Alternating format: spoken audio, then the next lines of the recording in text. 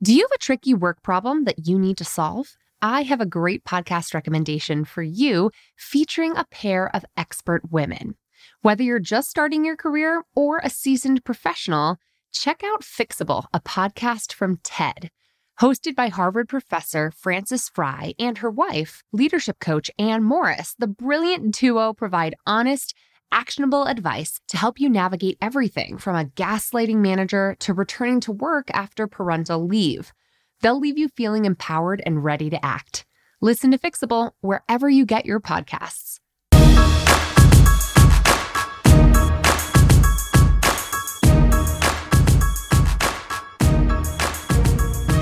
Hey, and welcome to the Bossed Up Podcast, episode 295. Today, I want to share a quick boss tip on how to make career progress in the new year.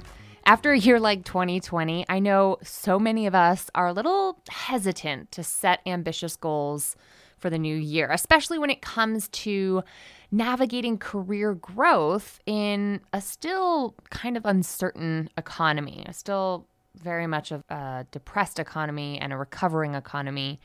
It can be scary to dream big. That's why today I am officially rolling out the first part of a 4-part Get Your Shit Together series so that we can refocus on that which is in our power to control, our own thoughts, actions, behaviors, intentions, and plans for the year ahead. So while none of us can predict perfectly what surprises, challenges, twists, and turns this new year will hold for us, we can still set ourselves up to make progress on our own terms. So today, let's start by breaking down how to make career progress this year, especially if you're feeling unsure, unclear, or unable to think long-term right now. So first, I want you to find the feeling. Historically, I would encourage folks to refine a more clear end state goal, a compelling vision of exactly what you're striving towards. For example, I would say to close your eyes and envision jumping for joy as you accept that new dream job offer, or holding the book that you want to write in your hands with pride, or leading your first big team meeting after stepping up into that new promotion. But this year feels a little different. Many of us either aren't clear on the outcome that we're hoping for, or we're feeling a little daunted by the chronic uncertainty that we've been navigating for some time now. So instead of a clear end state goal, let's focus instead on how you want to feel at work. Which of these feeling words are calling to you? I want to feel ambitious, growing, and challenged. I want to feel respected, capable, strong. I want to feel calm, serene, at peace. I want to feel joyful, excited, engaged. And if you're not sure how you want to feel, create some time and space to journal, to self-explore, or talk it out with a friend or loved one who you trust. Remember, there are no right answers. This is really just about getting in touch with your own internal compass and figuring out what feels right for you right now. Once you've got a feeling state intention, then you can begin making choices, both big and small, that better align your day-to-day life with how you'd like to feel.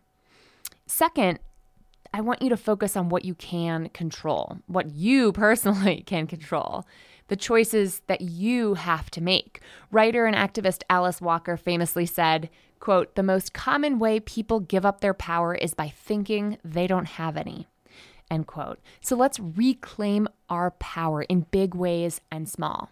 Here's a couple of examples.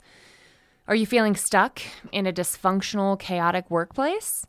Well, you can't control how your colleagues or customers choose to treat you, but you can control how you respond. And you can choose how to spend your free time focusing on your job search strategy instead of trying to make things work where you are.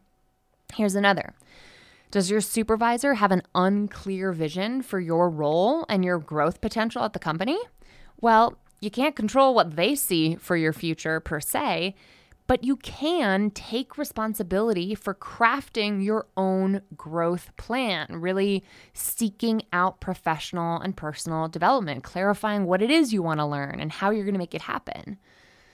And finally, if you're not sure what you want out of your career, well, you might not be able to wave a magic wand and instantly make your doubts, fears, and ambivalence vanish, but you can choose to seek support. You can choose to spend 5 minutes a day meditating on your deepest career desires.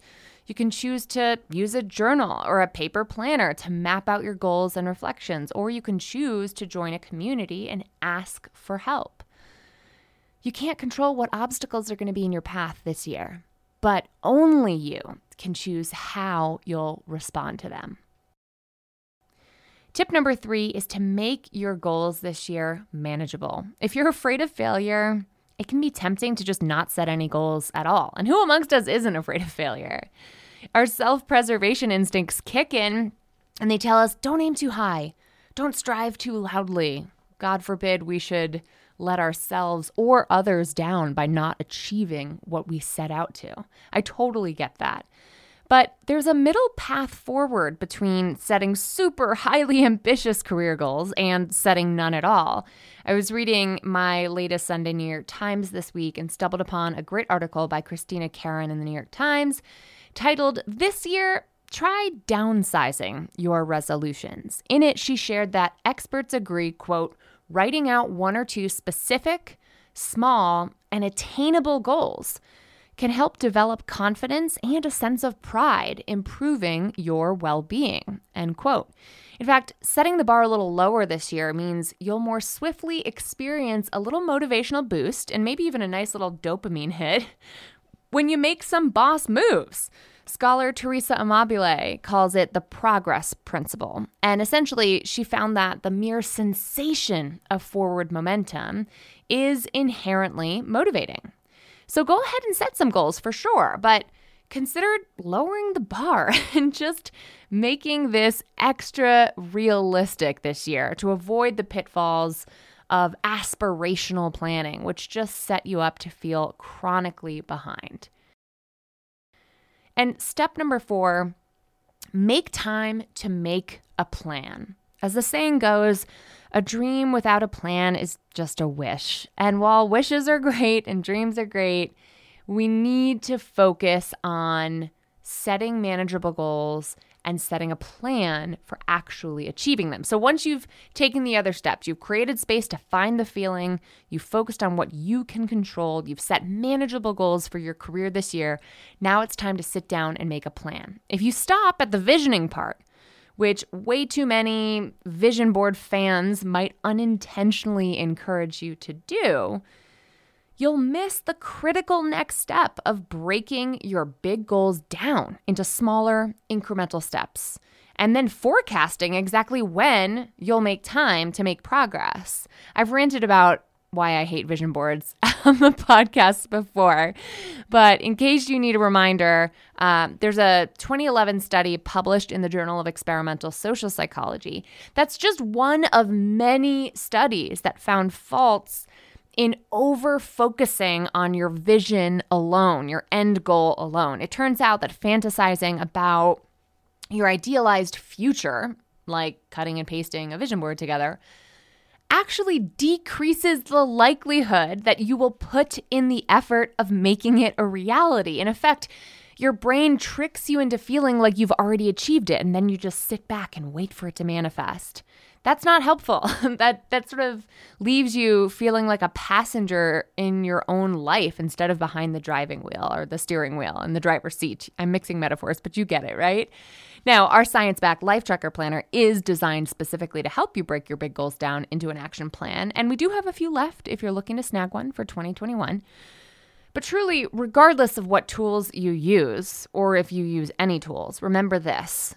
You should spend as much time, if not significantly more, figuring out your plan as much as you figure out what goals it is that you're striving towards. So if you still feel unclear about what the heck you want out of your career this year, sure, spend time focusing on that. Spend time exploring that. Spend time figuring out and sort of following the feeling there. But make sure you spend just as much time on the planning part. The planning process is what's going to help you stay realistic about your own expectations of yourself. You're more likely to see obstacles in your path and take steps to avoid them. instead of blindly rushing into pursuing a goal without really thinking through what you might need to learn and whose help you might need to ask for and what challenges you might face. So to avoid burning out or giving up on resolutions, which are often abandoned just a few days into the new year, let's be realistic and set ourselves up for sustainable success this year by focusing on the plan. I believe we can do this. I believe in us, boss. I believe in your capacity to find your path forward. So together, let's proceed with calm confidence in our abilities to make progress in our careers this year.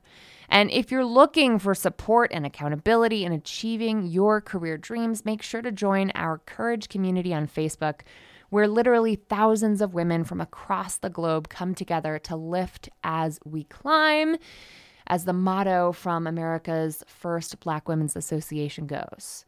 So I encourage you to seek out the support you need and making your career progress a priority this year. This is just part one, as I mentioned at the top, of a new 4-part series that I am continuing next week, our Get Yo Shit Together series. Next week's post and podcast will be all about job search trends for landing a new job in 2021 and how to get together and how to get it moving and how to get some momentum going. So stay tuned. Make sure to subscribe to this podcast if you haven't already, or go to bossedup.org and subscribe to our email newsletter there right now if you haven't, so you'll always stay in the know and you'll never miss an episode. Let's move forward together with calm confidence this year. And I'm confident that together we can continue to lift as we climb and make progress on our own.